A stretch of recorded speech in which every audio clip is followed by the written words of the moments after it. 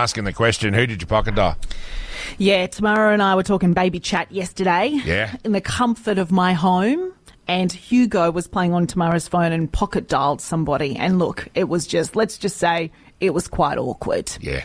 An old friend of Tamara's from way back from uni days, and he wasn't expecting that conversation.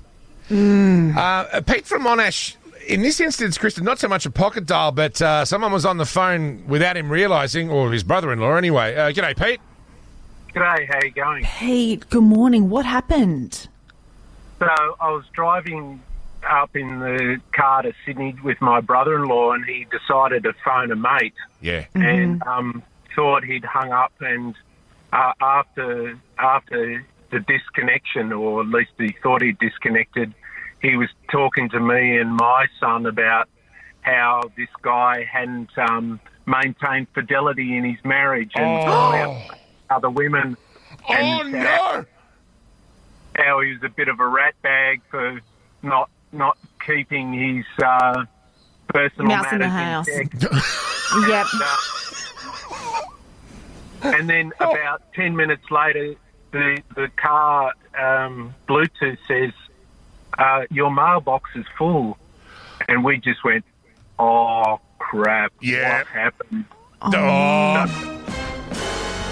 And so, did he ever end up finding out what happened? Did the friend ever speak to him again, or? What he did was he called him back. He says, I've left you a long voicemail message. Just delete that. Don't worry about it. I'm just calling up about this. So apparently his friend never checked the voicemail message. So he escaped by the hair of his chinny chin chin. You know what, sensational. though? Well played. The second someone calls me and goes, hey, I left you a really long-winded voicemail message. Don't worry about checking that. Oh, yeah. The first thing I would be doing is checking that long-winded voice message. Twice. Pete, thank you so Pete. much for the call, and Yes. and what a tremendous recovery from what could have been a hell of a lot worse, man.